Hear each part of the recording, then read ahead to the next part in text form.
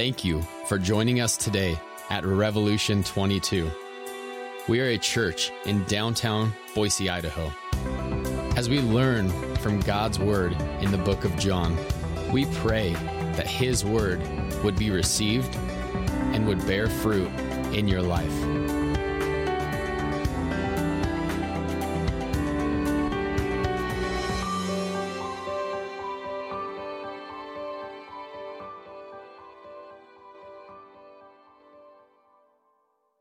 Does anyone else feel like they got robbed an hour of sleep last night, or is that just me?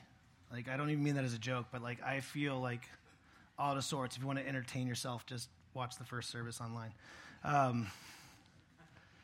As we have been working our way through the book of John, I think it's key to remember for us that the Holy Spirit, inspiring John, is writing this from a very certain perspective, with a very certain purpose to kind of help show what he's been saying all along, that he's not afraid of saying, which is that you may believe in Jesus, and in doing so may have eternal life. You may believe that Jesus is who he says he is. This is his end goal, and that's what he's been doing this whole time. Last week, John Mitchell brilliantly covered the end of Jesus' life up to his last words, which is, "It is finished," telling us that everything is done, that nothing was left out, that all who believe in him will have eternal life and are forgiven. Those sins are forgiven in Christ. This next text is the only spot in history where, it's like short spot in history where Jesus is dead. Like that's this text right now. And so as we dig into this text, I think it's important for you guys to know that this is one of those like application light weeks. If you're like a person that loves application, you're going to be really frustrated today. If you're someone that's like gets tired of application, well, just you came on the right day. This is one of those texts as we work through the Gospel of John, as we finish up John, which we'll be finishing on Resurrection Sunday, as we move this, the entirety of the rest of this text is really hammering the home this point: believe in Jesus, believe in Jesus, believe in Jesus, believe in Jesus. And so everything's kind of culminating on and working towards that. And John gives us, inspired by God, some brilliant details kind of scattered throughout here. And many theologians and scholars have tried to get real kind of flashy in their application or in their working through this and trying to draw in perspectives that I think some can be there, because in John, in his writing, we see him using things where he's always using opposites like night and day, and they have a purpose behind them. And usually you see in John, night is always kind of indicative of darkness, but not like the darkness we see, but darkness like evil. And light being good in Jesus. And so you kind of see this working its way all the way through the Gospel of John. But again, this text this week is there's just some information in here that I think would be important for us. Many people try to pull out a lot of symbolism in this, and I think some of it's true and some of it's valuable and some of it can work. But I think, again, if we just kind of try and simplify as much as we can, I think hopefully we'll see what the Lord is showing you. So I'm going to read it again as we go through it, just as it's important for us. Verse 37 says, "Since it was the day of preparation, so that the bodies would not remain on the cross on the Sabbath, for that Sabbath was the high day." So we know that this is the Passover is happening right now. This is the Sabbath is Saturday. The Jews in this day, when they talked about the end of the day, it would have been sundown on Friday, was the beginning of the new day. So everything that had to happen with Jesus had to happen before the next day, because it was the Sabbath. And it was the high Sabbath because it's the Passover time. Everyone knows this, and there's more festivals and things that need to happen. And so one would argue, okay, well, they're trying to do this. Deuteronomy 21 verses 22 and 23 say it this way. It says, "And if a man has committed a crime punishable by death, and he is put to death, and you hang him on a tree, then his body shall not remain all night on the tree, but you shall bury him the same day, for a hanged man is a cursed man, or is cursed by God. You shall not defile your land that the Lord your God is giving you for an inheritance."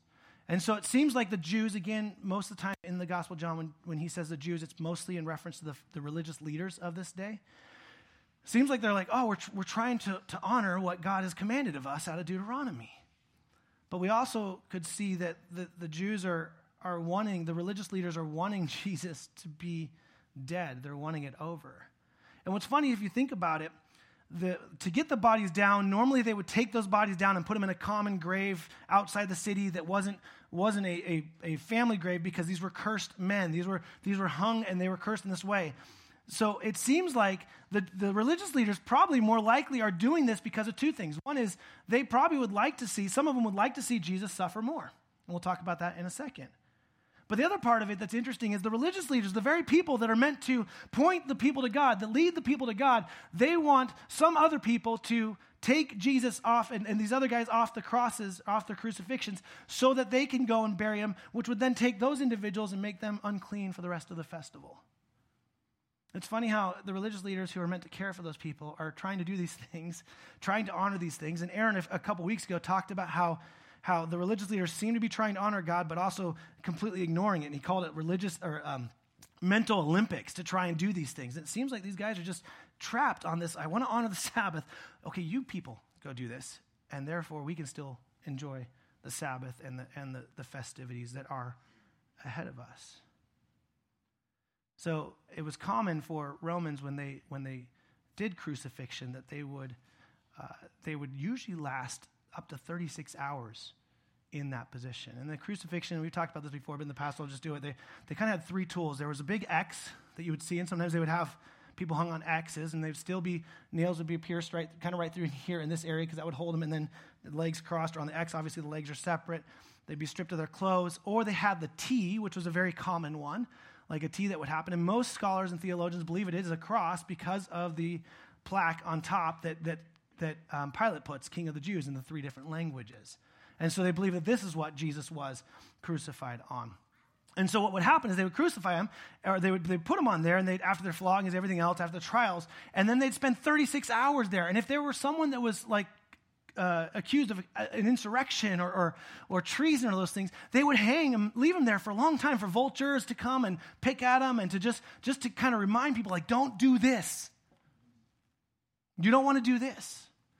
And so the religious leaders coming to Pilate, these are the same individuals that have been in the trial and doing all these things, that yelled, crucify him, got their way, and it seemingly, and all these things. They step up and say, hey, we want to make sure that we can honor the Passover, honor the Sabbath, honor the things that we need to do. So can we get them down? Can we get them down and bury them? Which would have been burying them in the common grave, out of the city, a place for evil, rule-breaking people.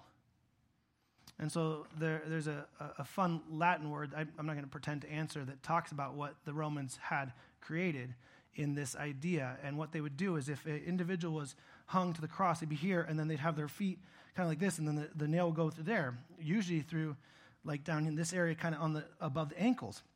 And so for an individual to breathe on a cross, they would have to push themselves up from their legs, so they could get their lungs to expand and to let out. Now, in our day, it's important for us to think about this. This is Jesus, whose back, by the way, has what Jonathan had talked about a few weeks ago. The flesh is ripped. Muscle, tendons ripped. And as much as I love our clean cross here, they weren't well-sanded tools.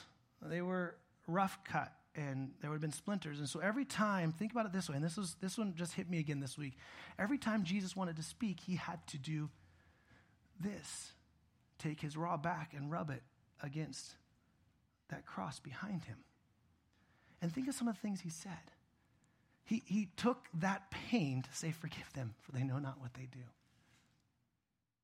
He took that pain to say, it is finished, that it is done, that we can see these things. So every time he talked, he did this. And so the Romans, they had gotten this massive iron mallet is what it was. And what they would do with individuals they're like, hey, we want this to end sooner, or for whatever reason, we want them down, or we need the room on the cross, whatever the reason was to end it or to get them down. If they hadn't died yet, they'd grab this massive iron mallet and they'd smack as hard as they can, most likely at the shins, which is one of the hardest bones in our body, or at the knees, and break it so that they could no longer push up.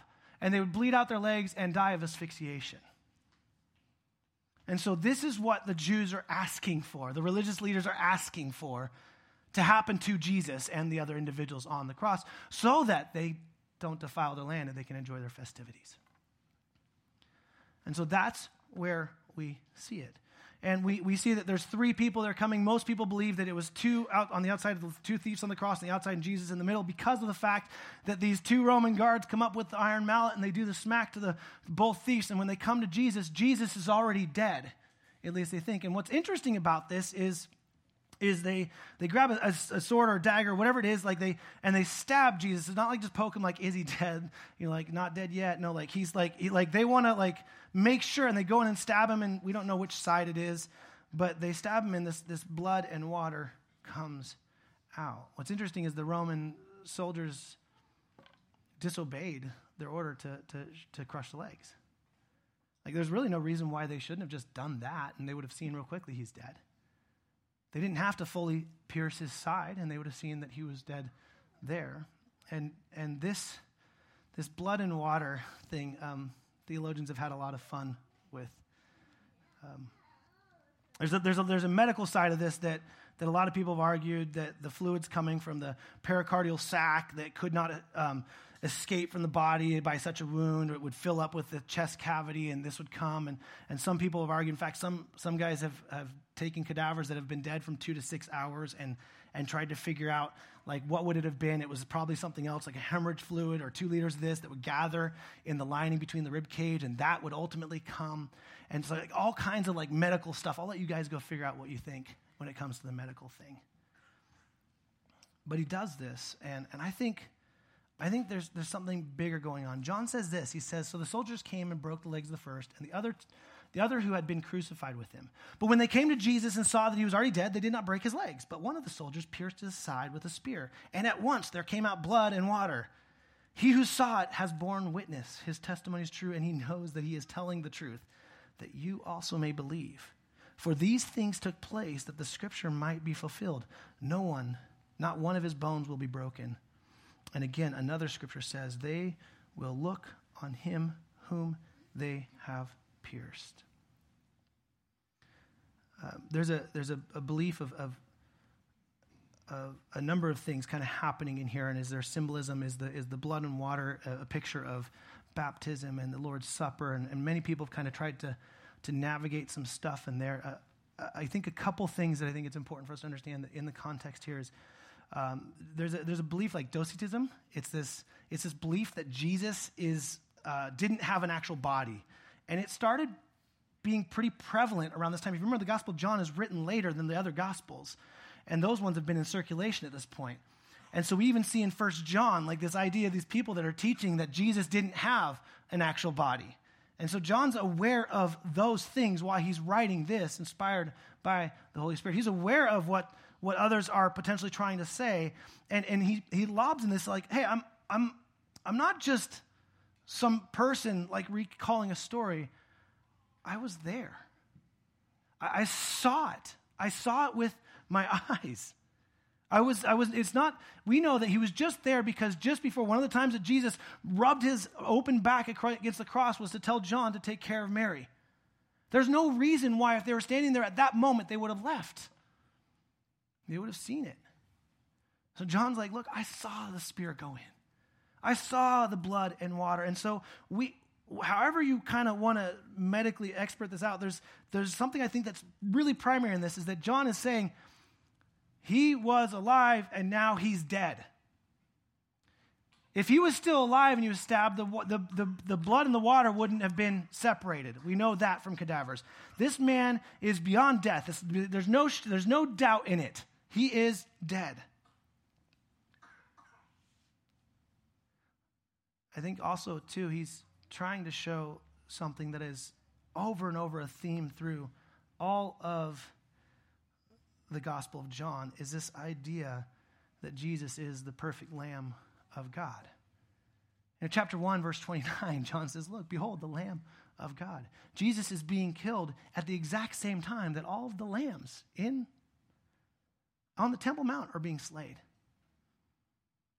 John, in fact, one scholar says it this way. He says, it's important to reflect on the fact that the Passover day of preparation and the death of the Lamb have been present in every major narrative section of the gospel, from the introduction of the Lamb in the 3 cameos of witness, to the Cana cycle in chapter 2, verse 13, the festival cycle in chapter 6, verse 4, The centerpiece of the gospel, chapter 12, verse 1, the farewell cycle, 13:1, and the death story, which we've been in recently. And these references do not include the repeated mention of the hour of his destiny. His glorification is talked about.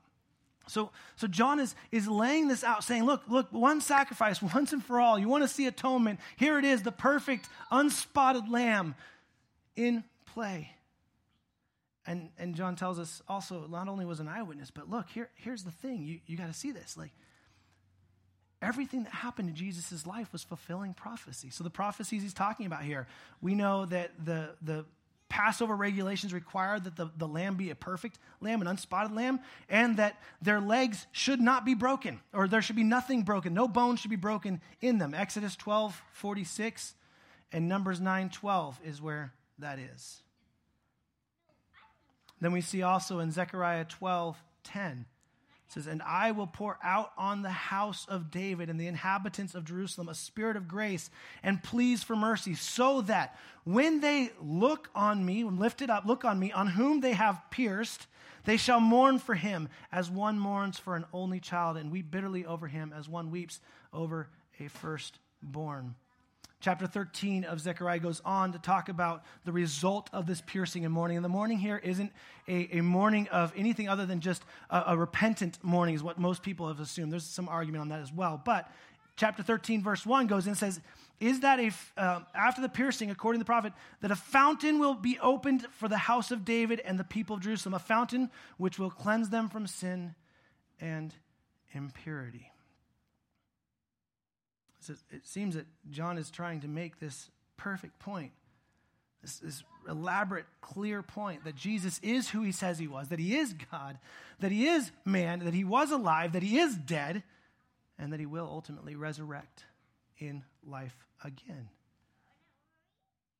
And there's many symbolisms that could come from this, and maybe it's just the symbolism of Jesus being the Lamb of God. Titus 3 says it this way, Titus 3 verses 4-7 says, but when the goodness and loving kindness of God our Savior appeared, he saved us. Not because of works done by us in righteousness, but according to his own mercy by the washing of regeneration and renewal of the Holy Spirit, whom he poured out on us richly through Jesus Christ, our Savior.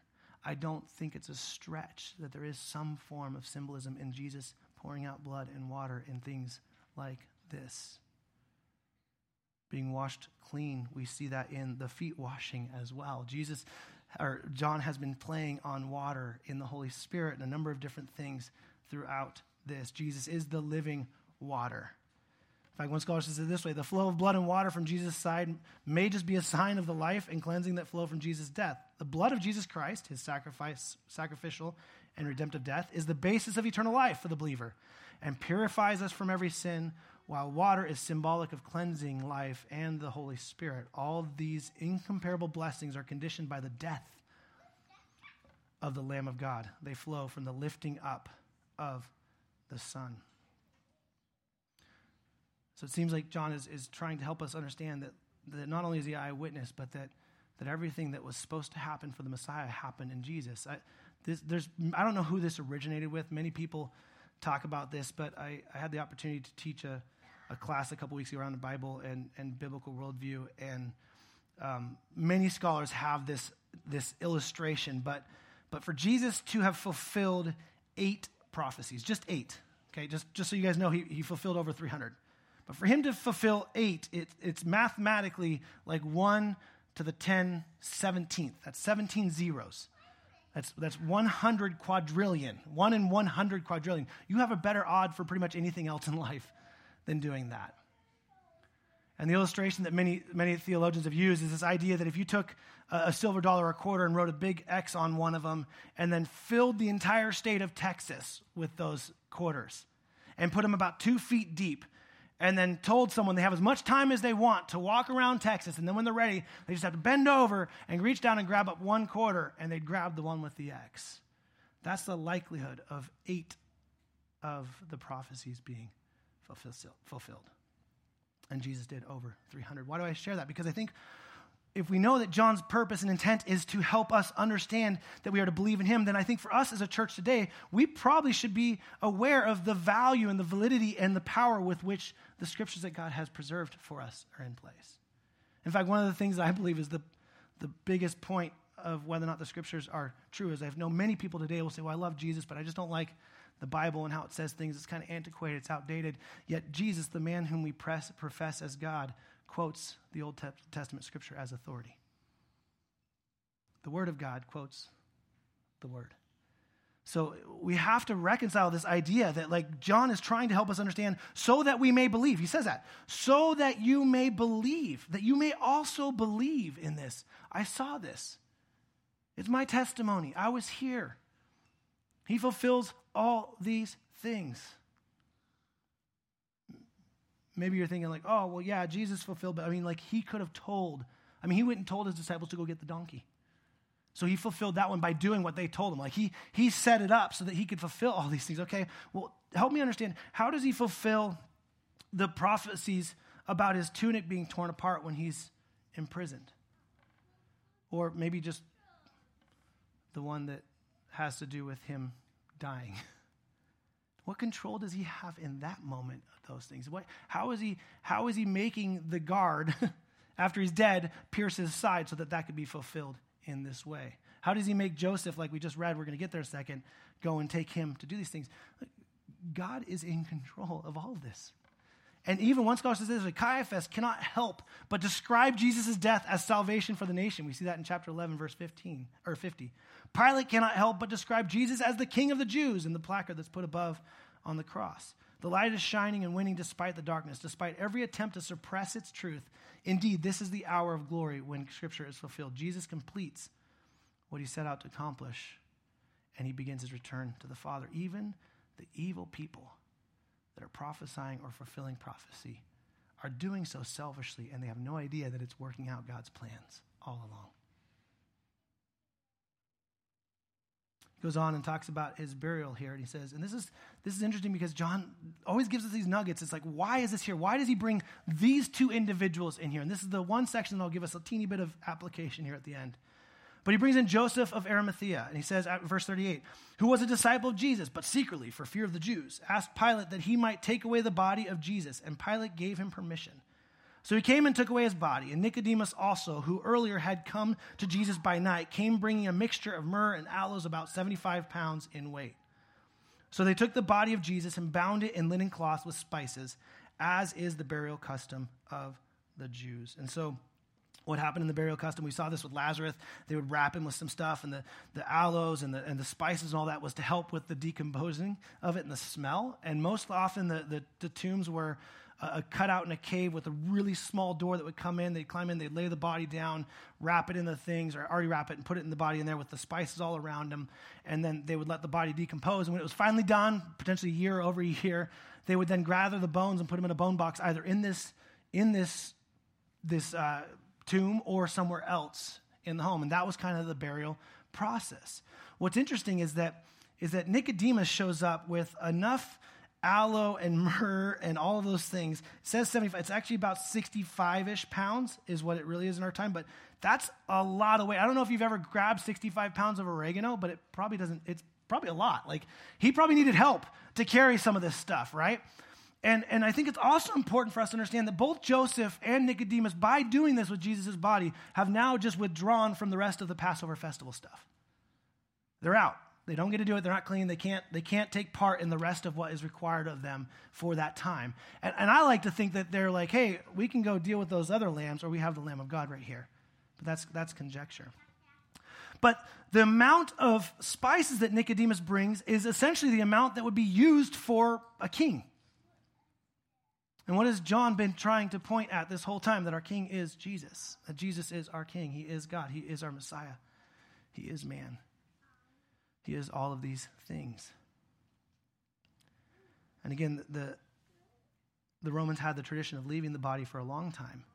The fact that Joseph puts him in his unused tomb is a really big statement. Because Joseph and Nicodemus, again, these are two individuals that we see all over in Scripture. Joseph is a rich man. We heard about that. He's a part of the Sanhedrin, the rulers that did the illegal trial. Like, they're most likely both of them a part of that, or it influenced in that in some way. And it also tells us in Matthew that he was looking for the kingdom of God.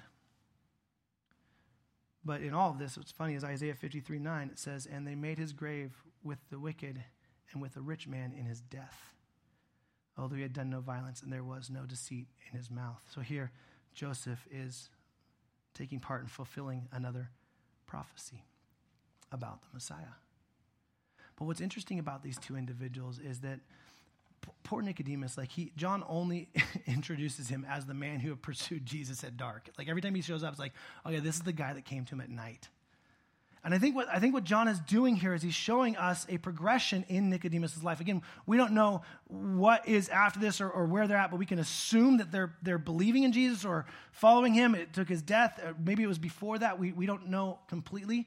But Joseph of Arimathea is, we see in Luke 23, verse 50, now there was a man named Joseph from the Jewish town of Arimathea. He was a member of the council, a good and righteous man who had not consented to their decision and action, and he was looking for the kingdom of God. So I don't know how this would have played out or what this would have looked like, but all night long he wasn't consenting of their actions. Was he speaking boldly? Was what had happened to him prior to this moment?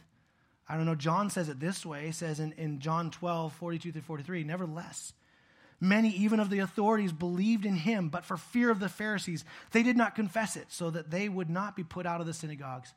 For they love the glory that comes from man more than the glory that comes from God." And so these authorities, this would have been Nicodemus and Joseph. They were a part of these authorities. And which ones of these authorities? But ultimately, we see that Joseph is he's in turmoil. He's struggling with this idea. I don't consent in what they're doing. And he was looking for the kingdom of God. Nicodemus came all the way back in chapter 3, comes to Jesus and has the conversation with, how do we be born again as adults? And then in chapter 7, he defends Jesus because the religious leaders are trying to put him to arrest. And he says, well, what law have they broken? And the religious leaders turn on Nicodemus. And they tell him that, what are you from Galilee? They start making fun of him. But what we know of Joseph is that he's in good standing. So when he goes to Pilate, he asks Pilate for the bodies, which they would have assumed would have taken those bodies to just a common grave. Maybe Joseph left that part out about, hey, I'm going to go put him in my own grave. But either way, by Joseph doing that, here's what he's saying. He's saying, I'm done. If the religious leaders do this, I'm done in this way because I'm found out. My tomb is mine. They know it's mine. This is where Jesus' body is going to go. It's going to get out in that way. There's no way for anyone to not see my allegiance to Jesus by doing this, let alone the fact that he should be cursed and shouldn't be buried in my family tomb in this way. So he does it. Well, what happened? Mark 15:43 says it this way. Joseph of Arimathea, a respected member of the council who was also himself looking for the kingdom of God, took courage and went to Pilate and asked for the body of Jesus. Regardless of what Joseph's past was and Nicodemus' past was, regardless of their interactions, it's interesting. John refers to Joseph or to Nicodemus as always showing up to God, showing up on scene in darkness. And right here we finally see him coming in light. We see him finally coming to Jesus to bury him in light before sunup, stepping out of the darkness. See, why does John put these two in the story? Why are they here? Is it just to show the other prophecy fulfilled? Is it just for understanding? I want to say I think there's more to it in the sense that here are two people that had everything going for them on the religious system. Two people that had everything in place for them as religious leaders, as synagogue rites, as all of these other things. And in this moment, or maybe even earlier for Nicodemus, they gave it all up. They give it all up, and in this way they have now done what Jesus should have done. They buried him as a king, which is what he is. They did it in a way that would honor a king. In fact, we see in history that kings are buried with this kind of amount of spices. And so here we have all of these prophecies playing out and all of these things to show us the validity of who Jesus is. And he brings in Joseph and Nicodemus. And so here I promised you a light application week. So here you go. Here's your light application. I wonder if John puts these people in here. And again, this is my conjecture. I'm kind of reading this, and I wonder if he puts them in here because through the entirety, from the beginning of John 1, really, we see that the religious leaders are the ones that are most hostile to Jesus. And here now we have at Jesus' death, after his side is pierced, after he's been beaten, after this atrocious trials, these ridiculous things, all of these things, if the culmination of Jesus doing this at the same time that all the lambs are being slayed, everything in place, finally it clicked for them, and they went, man, I want to follow this guy. I wonder if this is just to show us that, man, no matter how much hostility we may have or someone may have towards God, he can break the hearts of the most staunch and cold person. I wonder if this is just maybe an encouragement for us today to say that that maybe we have some fear of men when it comes to Jesus in our life. See, the death of Jesus moved Nicodemus and Joseph that they cast aside their fears and boldly claim Jesus' body, prepare him for burial, and bury him as a king. Maybe for us, it's time for us to stop being afraid of man. And I get it, like very few of us are probably experiencing a king that's trying to do this stuff, or religious leaders, but maybe you are. But most of us, I think, would probably diminish or downplay Jesus in our life at work or with family members or at school, in our classes, in our neighborhoods. Maybe many of us are trying to approach Jesus in the covering of a safe church building, but then have nothing to do with him the rest of our week. And so what I would encourage you and challenge you with is that you would be willing to come into the light with your belief of Jesus. Who is it that God has around you that needs to know about him? Who is it that the Lord has in your life as a coworker, a neighbor, a family member that has no hope in Jesus, that he has you around? He's saying, bring that person, show them the light, expose them to my light. And I get it, you might be, I'm just living a life obedient to God. Okay, cool. You might want to say it too, because it's not super intuitive. I've never tipped a server high and been like, oh my goodness, Jesus was born a son of God from a virgin and lived a perfect life. And so that's never happened in that moment. I think it could, right? Resurrected, all that thing happened because I gave him an extra few bucks in a tip. We're going to have to say something. And this is what John is doing. He's saying this, why? So that you may also believe. I'm sharing this. I was an eyewitness. I'm here. I'm sharing this. You may also believe. Maybe the other point of application I'll leave you with is just that you, Jesus is the only one that woke up one day and knew exactly when he was going to die. Every single one of us, regardless of illness that maybe in our life, or if you've walked with someone through illness, there's always timelines, but they're always general, exaggerated, or minimized, or we think, 3 to 6 months. Jesus woke up this day and knew exactly what was going to happen to him. God was in control of the whole situation. God was at work through this just horrible, horrible picture of what crucifixion is, to draw people to him so that we may believe and be children of God. Maybe that's what you need. So is it a belief issue or a fear of man issue in your heart?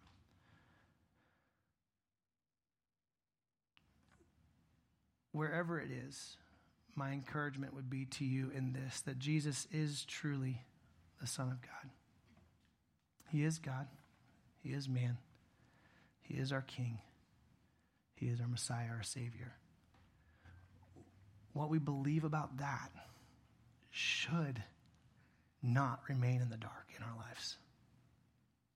It really shouldn't. We should be a people that are so comfortable walking out that light. Because why? Because it's not our doing. Because it's God who will regenerate and renew in us through the Holy Spirit, like Titus said. because it's not about what I do, it's about who he is. And call me old-fashioned, although I wasn't raised in the church, so you can't. But this season coming off of whatever the pandemic was, running into all the atrocities that's happening to Ukraine right now, this season of us getting ready, like literally the next sermon we talk about resurrection. Right? This is a season where people, I feel like, are open to hearing those things. They're open to seeing it. Maybe they've been closed off in the past, but would you be willing to do what Jesus said in his last words in the Great Commission? Would you be willing to share this, to believe this, to walk out this life? You're like, I don't know what to say. That's great. The Holy Spirit will help you. We will walk with you. Do it within community. But what if they see my mess ups? Oh, that's great, because your mess ups don't change your position in Christ. Because it was finished. Remember, we talked about that last week. But just forget the what ifs. That's all a question that God is in control or something. You're doubting him. It's not you, it's him. Would you be willing to be an ambassador, an advocate for God, where you're not going to just approach him in the dark, or maybe you're not going to just approach him with your head like Nicodemus did early on, or you're not going to be afraid of losing whatever rights you have, even though they're perceived rights here like Joseph. And instead, would you just say, you know what? I'll throw everything away in this life for a little bit of time with Jesus, even if it's just his body.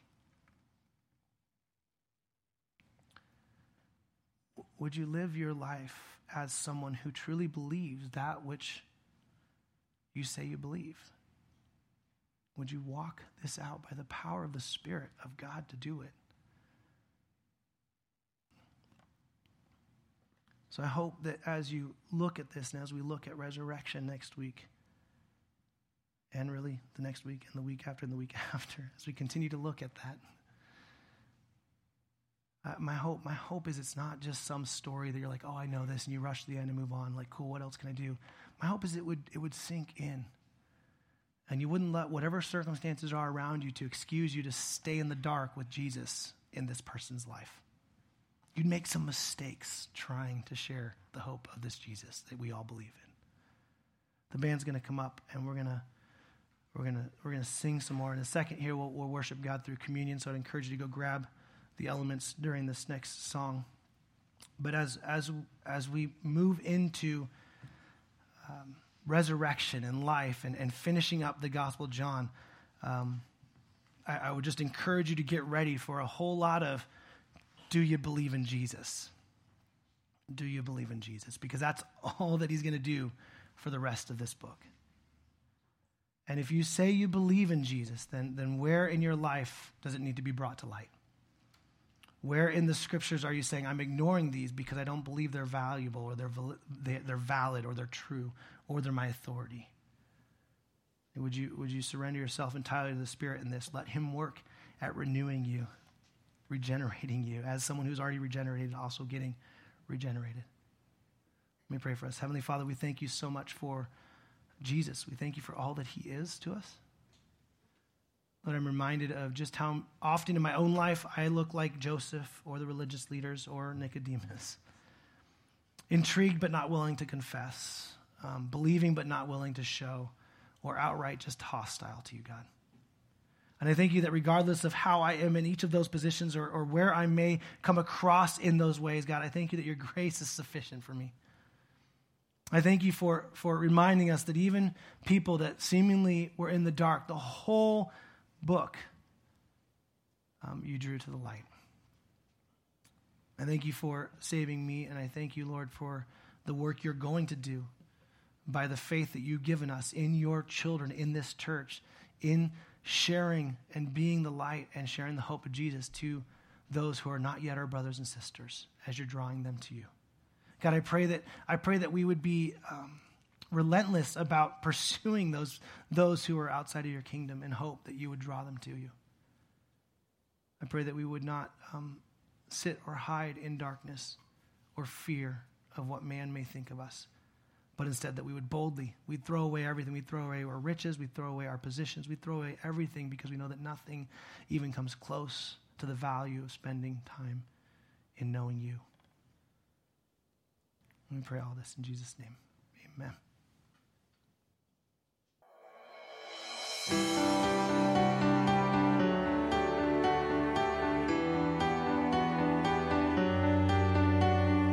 Thank you for listening to our podcast. We hope it was a blessing to you. Please visit revolution22.org to find out more information about our church. We remind you to continue to value community. We pray that God's word has drawn you closer to Him